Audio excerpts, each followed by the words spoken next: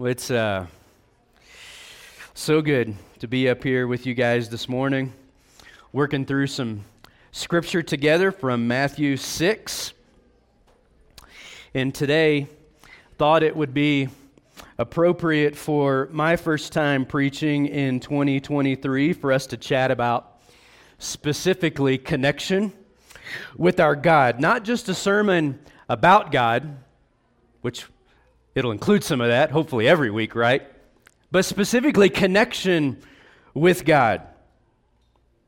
Not just who He is or what He's done, but a sermon about our connection with Him. And as I begin to process just the coming year, I wrestle sometimes with too much focus or too little focus with a new year, the rolling over of a new year. And on one hand, it's just another year. January 1st is just another day, like December 31st. But then in a sense as well, it's a time in our natural rhythm to kind of do a reset and evaluate some things. And so try to find the appropriate balance of that. And just thought, I don't know that there's anything more important for us today than thinking through connection with Him.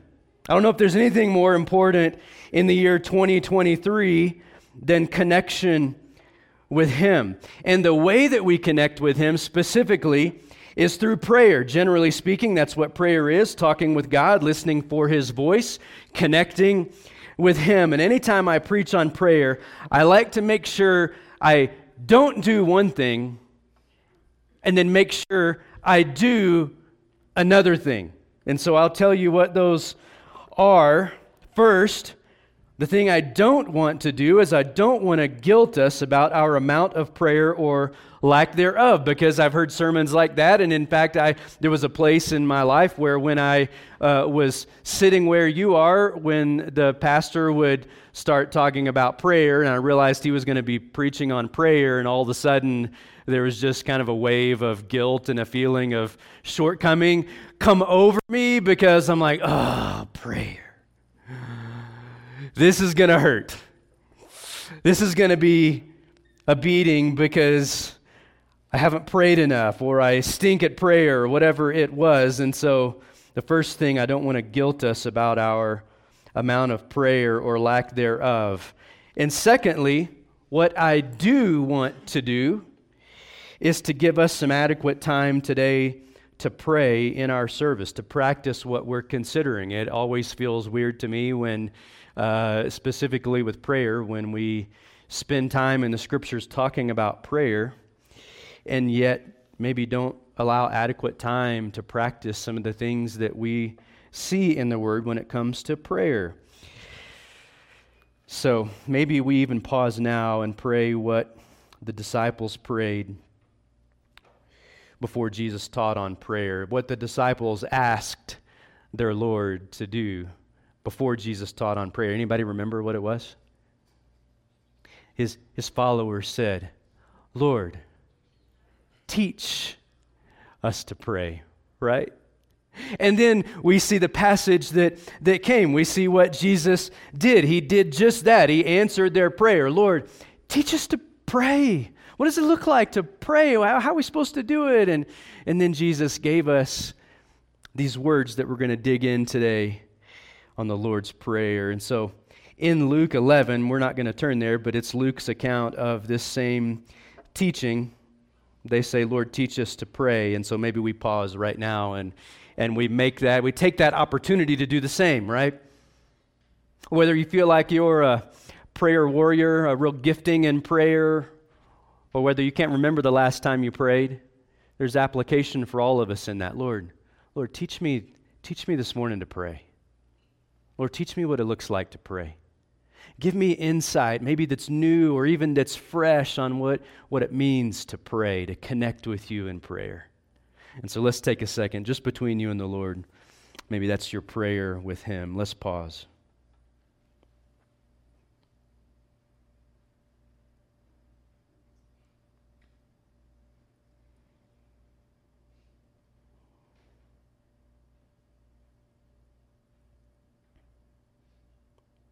Lord, individually and collectively, as a group this morning, Our prayer is this. It's simple.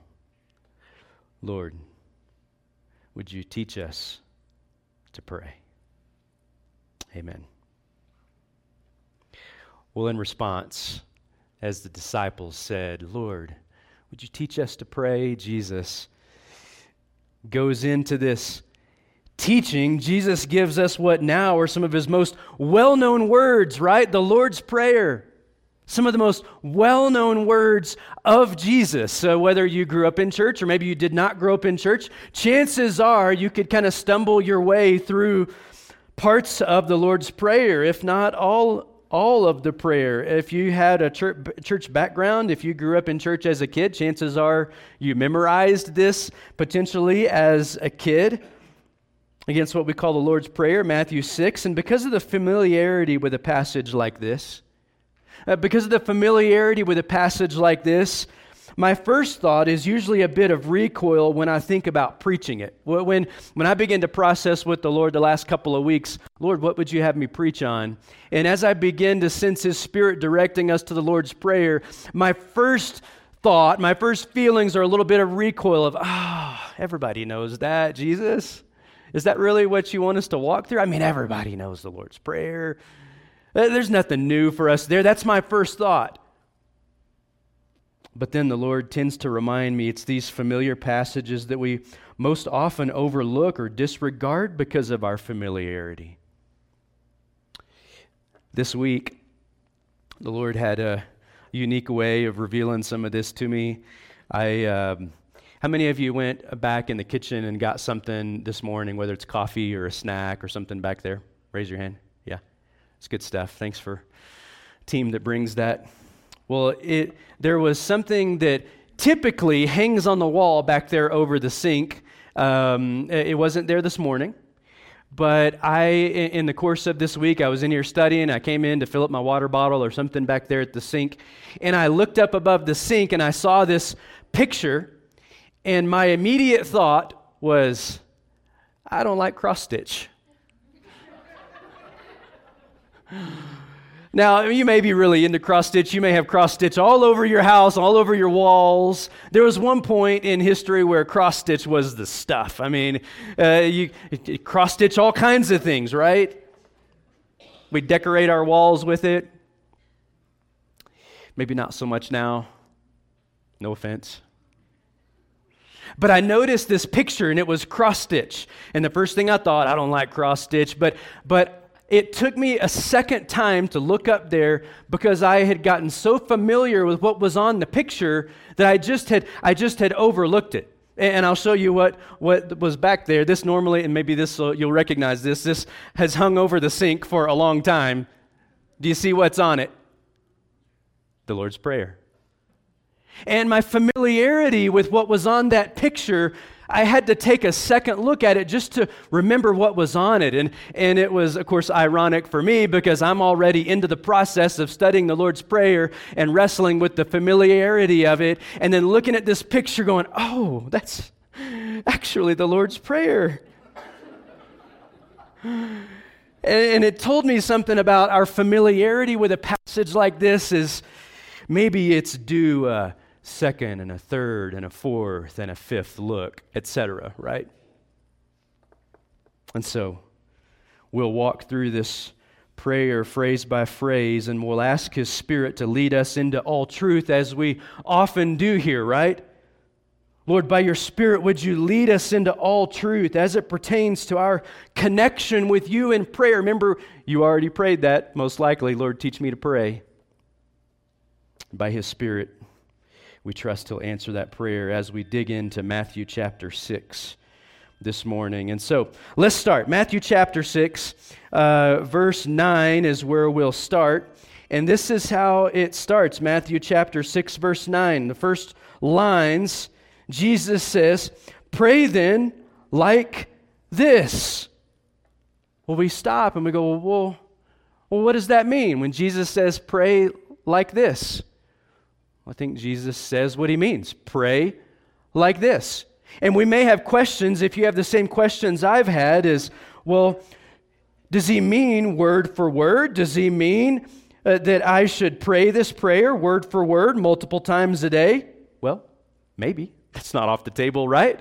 That would certainly be appropriate to pray this prayer word for word. That's certainly acceptable, but I think the thoughts behind the actual words are what he's going for.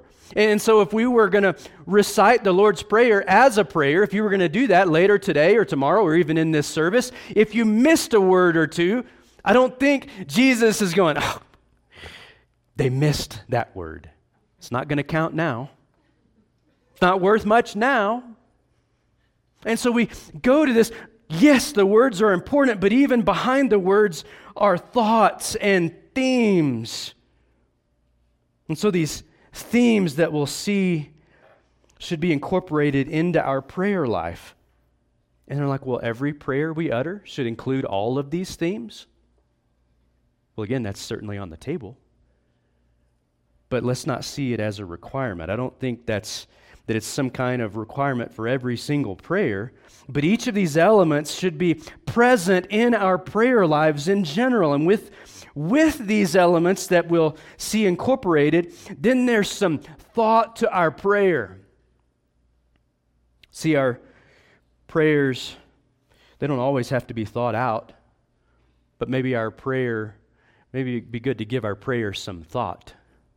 Maybe that's where we go this morning. So our prayer is not just reactionary, because most of our prayer is reactionary. There was one author that I came across this week that described our prayer life like this, that our prayer lives more often sound something like this: God, thank you, thank you, thank you. God, help me, help me, help me. God, forgive me, forgive me, forgive me.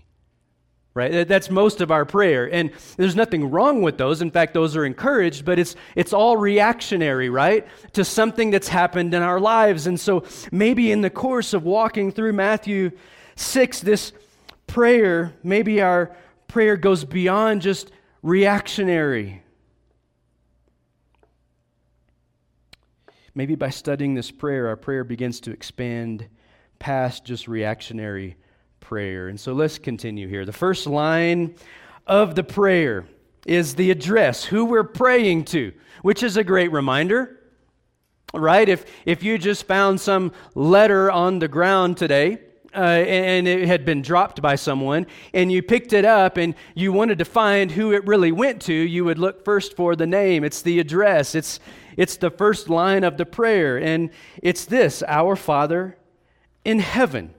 And now before we get to Father, because this was, when I study passages and prepare for messages, there are, every time, even regardless of how many times I've worked through the passage, there's something new that the Lord shows me, something new the Lord points to. And this was what was new for me this time, is that as I looked at that first line, the address, Our Father in heaven, I immediately wanted to go to Father and start digging into why the word Father was used, and I've missed many, many times the very first word. What is it? Our. And you're like, well, what's so unique about that? It's our. The word our tells us that there will be a communal nature to what's about to be said. There'll be a communal nature to what's about to be said in this prayer. Because he could have easily said, pray like this, my Father. And that would be appropriate as well. But he doesn't say my, he says our Father. It tells us that there's a communal nature to what's about to be said. We'll focus on this more in the second part of the prayer. But I want us to notice right off the bat, it's a prayer that's meant to be prayed in community, in relationship with other believers. And so, Father, let's go ahead and get to Father. Reminds us right off the bat who we're praying to, and the reminder centers on the fathership of God. Now, for some of us, this will be more difficult because you had a terrible father or maybe no father. And so be mindful not to project your experience with your earthly father onto God. He is perfect, He is good, and He is loving.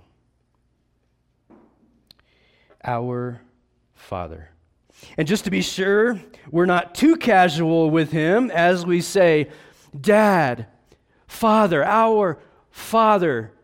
This next little phrase comes in, and it's who is in heaven, who art in heaven. Just to be sure we're not too casual with him, this phrase is added, whose home is in heaven, which is an interesting juxtaposition, right, of Dad, our Dad, whose home is heaven. Interesting contrast there. He's God, and he's on his throne.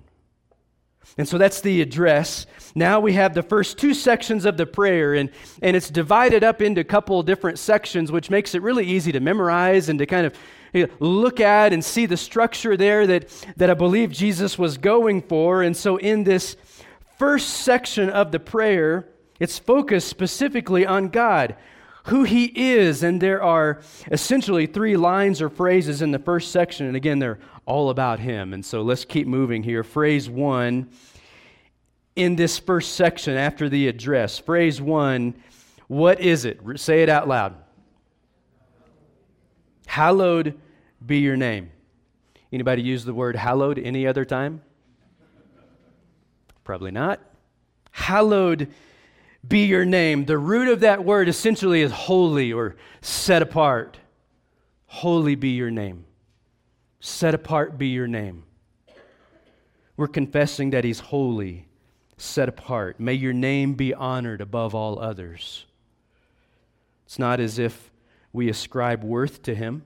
That's not what it's about. It's not as if God is in heaven and his worth bank is empty and he's waiting for us to say, God, holy, worthy is your name. Oh, good. The worthy bank, my worthy bank's filled up now for... No. He's worthy, he's holy, whether we ascribe that to him or not. He's God, he's worthy, whether or not we confess it. But it's a prayer that we all live in light of his holiness, right? Who he is.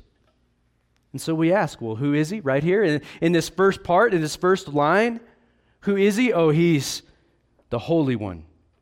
He's the holy God, the one set apart from us, the one to be worshiped. That's who he is. Phrase 2, let's keep moving. Your kingdom come. Your kingdom come. A couple different directions here.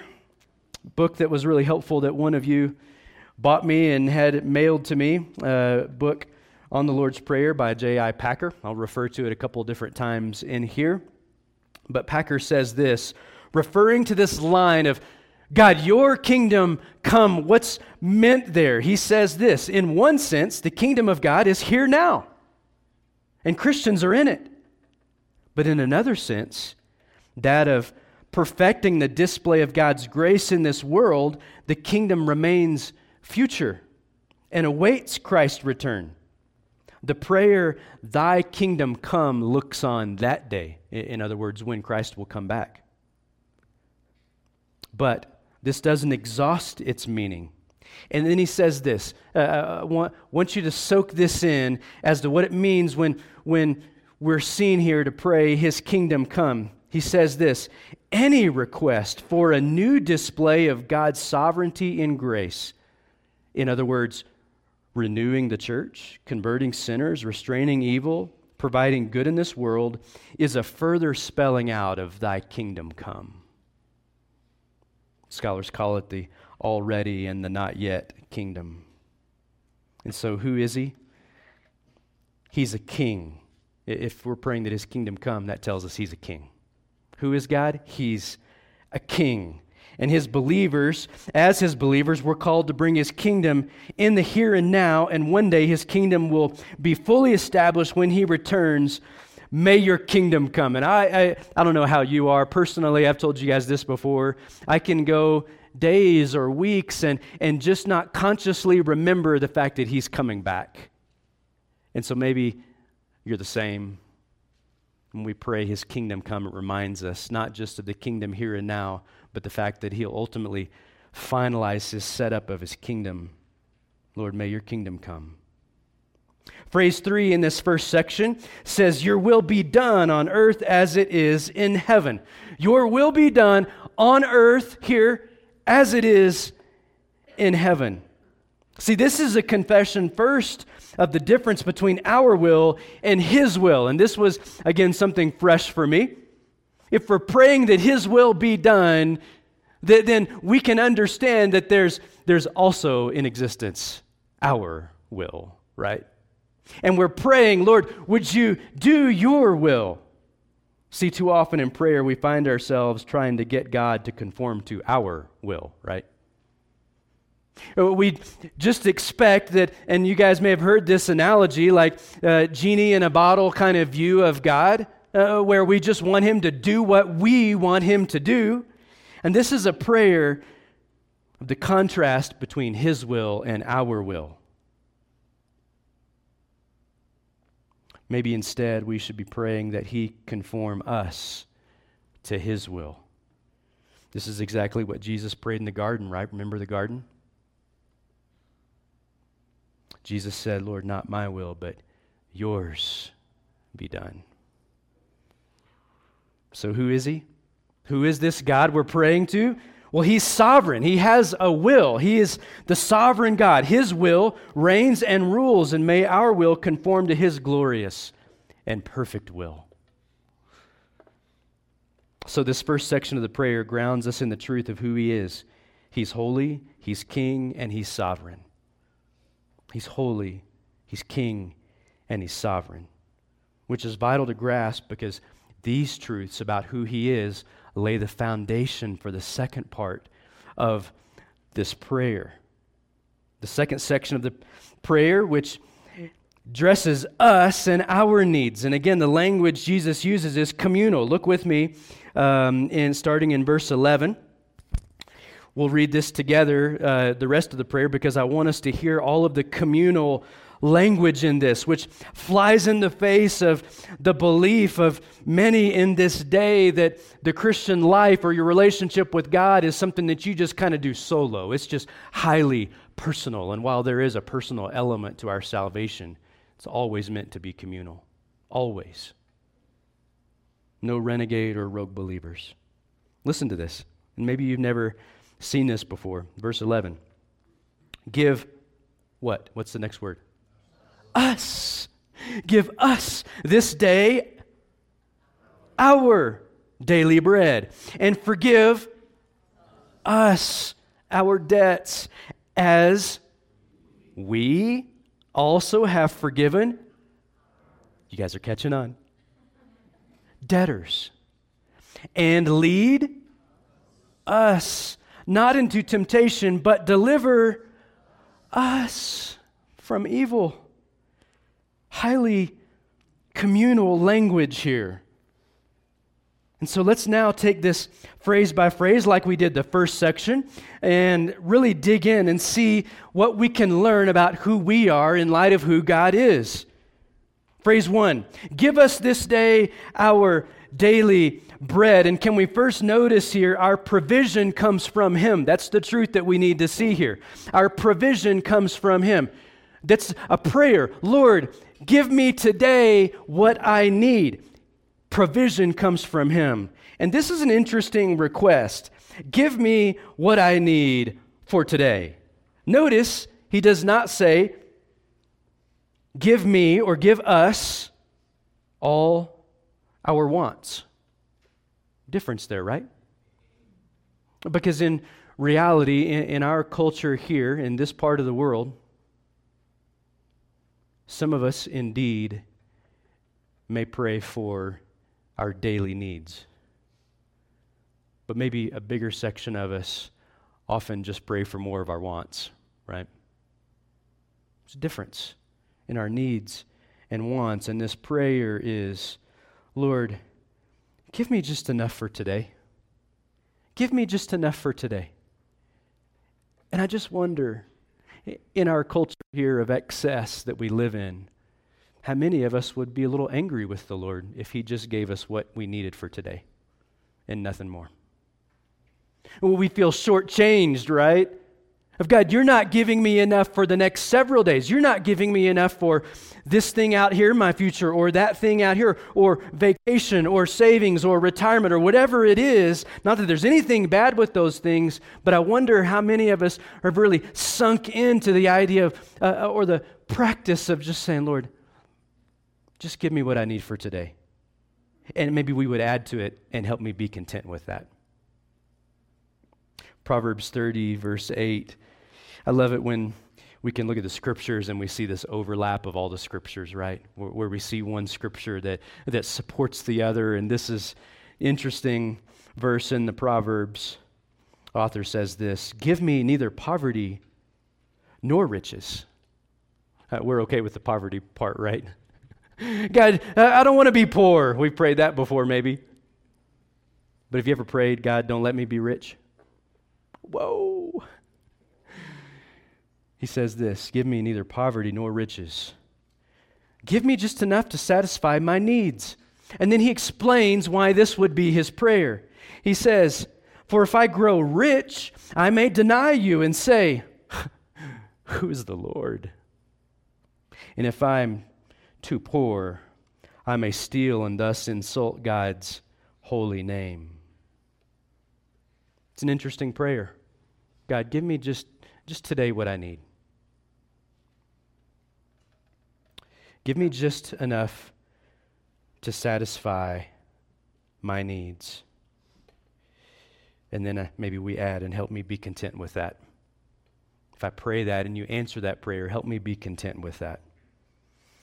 And by the way, God as a giver or a provider, again, even this section, this second part that's tells us about us, we're still learning things about God. What we learn about us is that we're a people of great need. If we need provision, God is a giver, a provider, flies in the face of our earn it culture, which easily spills over into our relationship with God. We remember here ultimately, God gives provision, even down to the very grace of our salvation. God gives. Phrase 2, let's keep moving here. Phrase 2, forgive us our debts as we have forgiven our debtors. And this obviously tells us about our great need for forgiveness. We talk about that regularly here. We talk about regularly our great need for forgiveness. God, forgive our debts. But the second part can make this a scary prayer. Right? Look at it. God, forgive me in the same way that I forgive others. Whoa. Right? God, forgive me in the same way that I have forgiven others. And I wonder if we can pray that. And we ask, where's Jesus going here? Is this some kind of condition on our forgiveness?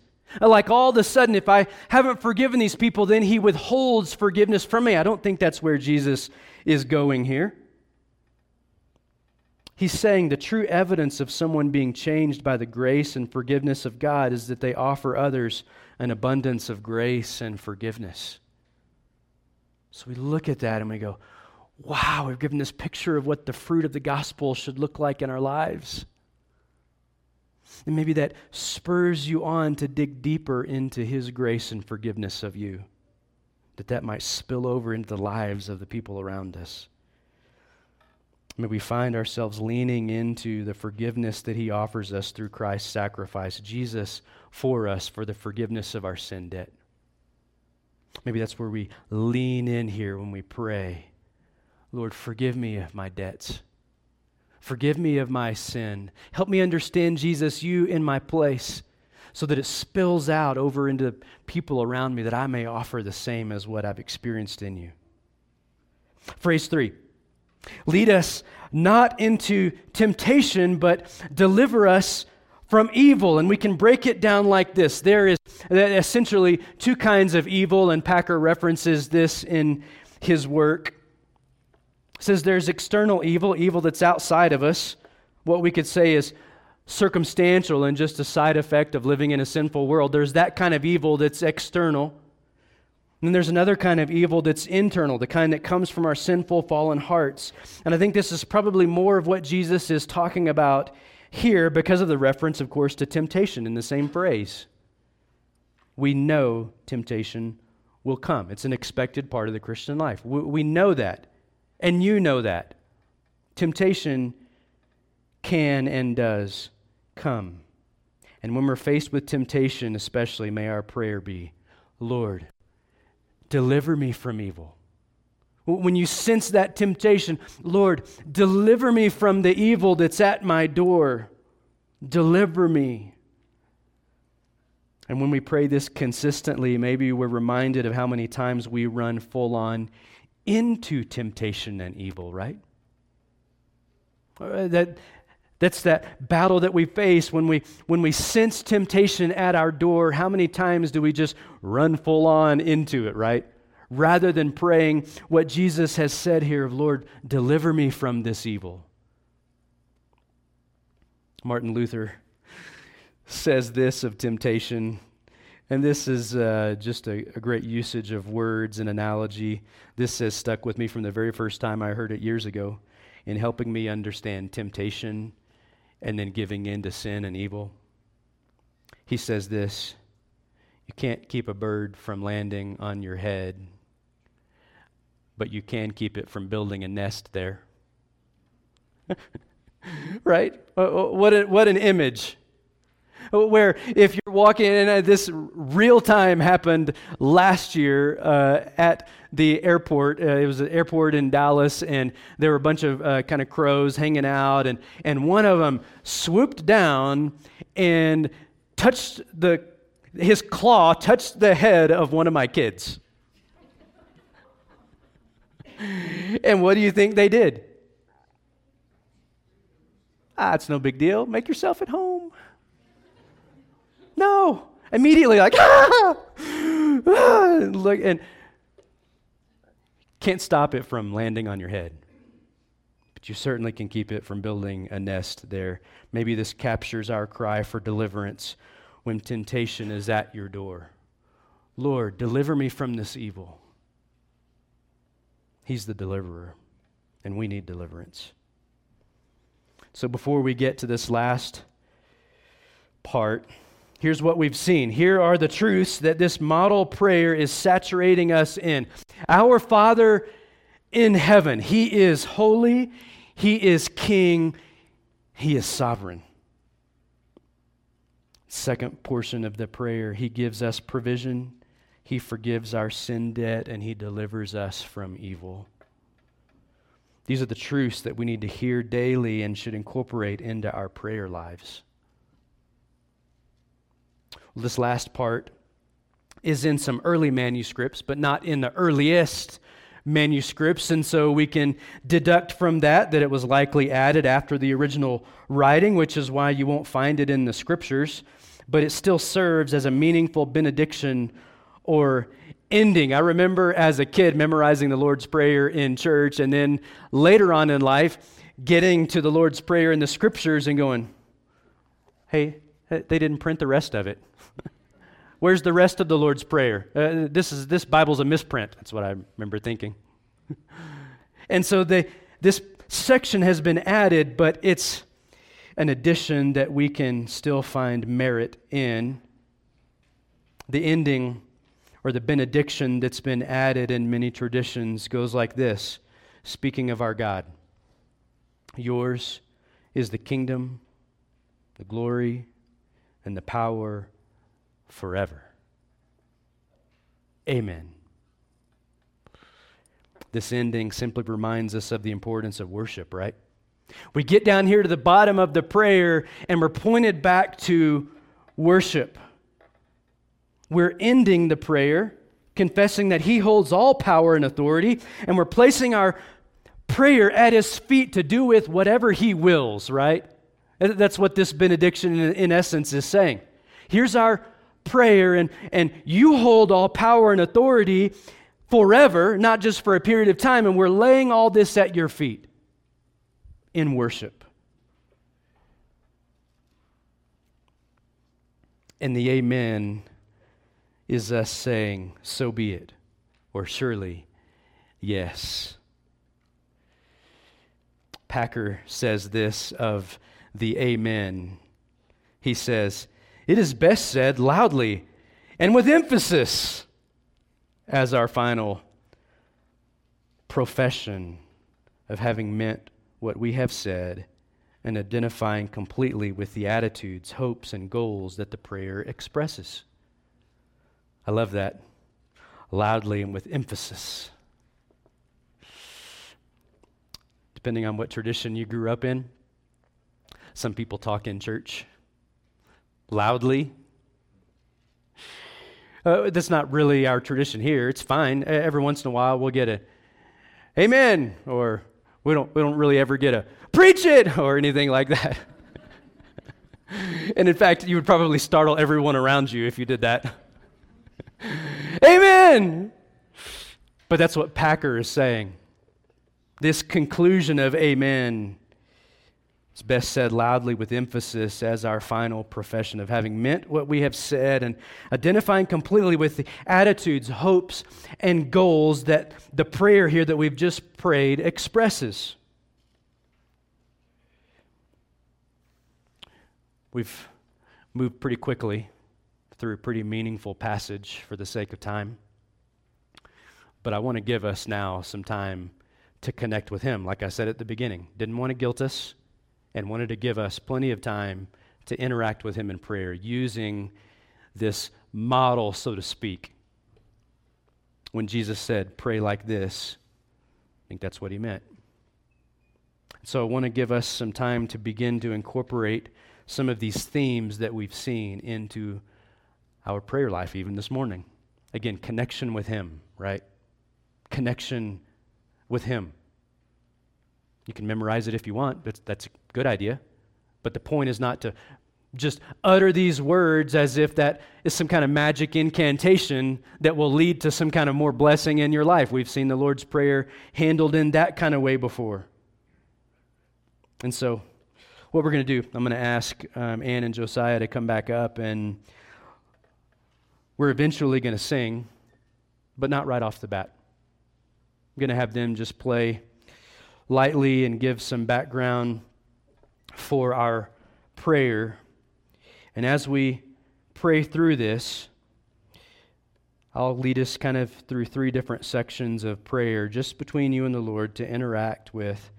We'll start with the address, Our Father in heaven. And you take some time just between you and Him and pray that. And consider what you're saying in that. Not just repeat Our Father in heaven 20 times, unless that's what He leads you to really do. Thank Him for the Father that He is. If you don't know Him as a Father like that, a good Father, then make that your prayer. God, I know this says, call you my Father, but I have issues with that. I have baggage with that. Would you help me in that? God, would you help me to know your closeness this morning as a Father? Then I'll lead us in a time of praying through section 1, which is He's holy, He's King, and He's sovereign. And then I'll lead us in a third time of praying through the ending there, the part that's about us, yet still reveals things about Him. So let's go to Him. Just between you and Him, you can take on whatever posture is best. If you want to get on your knees, if you want to stand up, whatever works best as we spend some time with Him in prayer. So let's pray through the address, Our Father in heaven.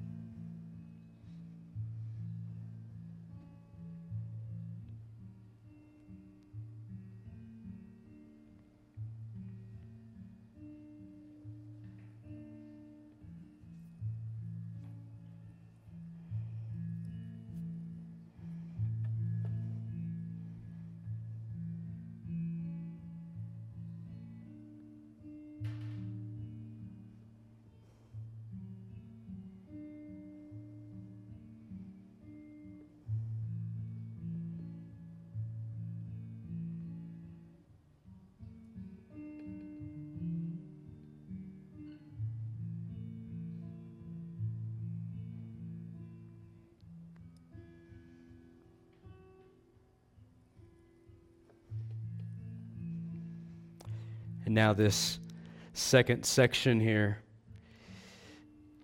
Hallowed, holy, set apart be your name. Your kingdom come, your will be done on earth as it is in heaven. Let's take some moments and pray through the themes that are there in this first section.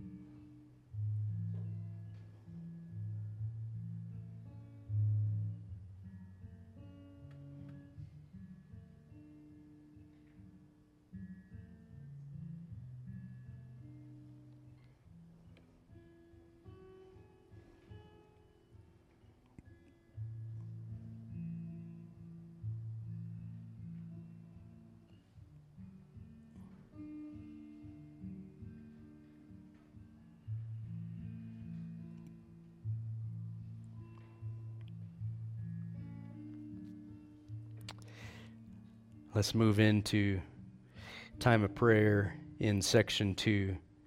Give us this day our daily bread. Forgive us our debts as we also have forgiven our debtors. And lead us not into temptation, but deliver us from evil. Let's pray through these themes.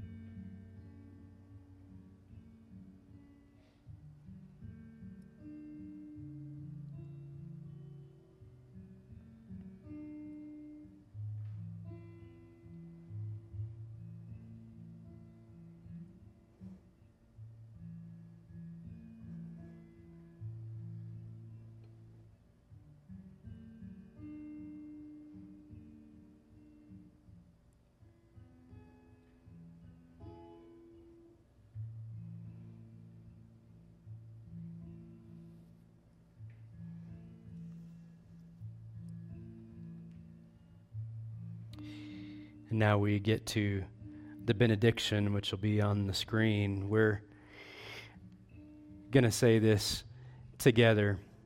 For yours is the kingdom and the glory and the power forever. We'll say this together communally. We've each prayed individually here.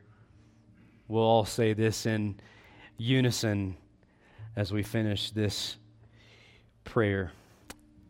For yours is the kingdom and the power and the glory forever. Amen. Love it. Lyrics we're about to sing as these guys lead us. We're going to sing the old hymn, Sweet Hour of Prayer. And one of the lines in the third verse says, and since he bids me seek his face, believe his word and trust his grace, I'll cast on him my every care and wait for the sweet hour of prayer. So as we sing together, communion will be in the back, celebration of his grace and mercy as displayed to us on the cross as we eat and drink together. And in doing so, we're celebrating that his reign and rule is forever. He came out of the grave. So let me pray for us, and then we'll sing and take communion together. Lord, our Father, whose home is in heaven, very different. Lord, you're set apart, you're holy. Lord, you are king with a kingdom. You have a will that reigns and rules. Lord, we pray that your kingdom would come. Lord, we pray that your will would be done. Lord, we confess that you are a God of provision. Lord, scriptures say anything good we have, any good gift is actually from you, not from our own hands. We pray that you would give us just what we need. Give us our daily bread. Lord, we thank you for your forgiveness, the forgiveness of our sin debt. Jesus, you in our place. We pray that by your Spirit we would so grasp what you've done for us in the gospel, that it would so change us that would spill out into the lives of those you've put in our path. We might offer that same forgiveness and grace that you have offered us. Lord, we confess to you life is difficult. Lord, we confess to you that there's evil all around us, and we confess to you that there's evil within us as well, lurking.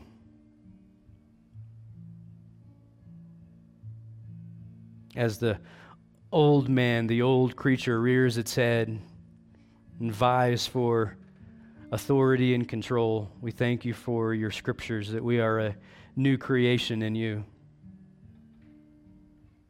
And as temptation comes, Lord, would you deliver us from evil for your glory and your name's sake.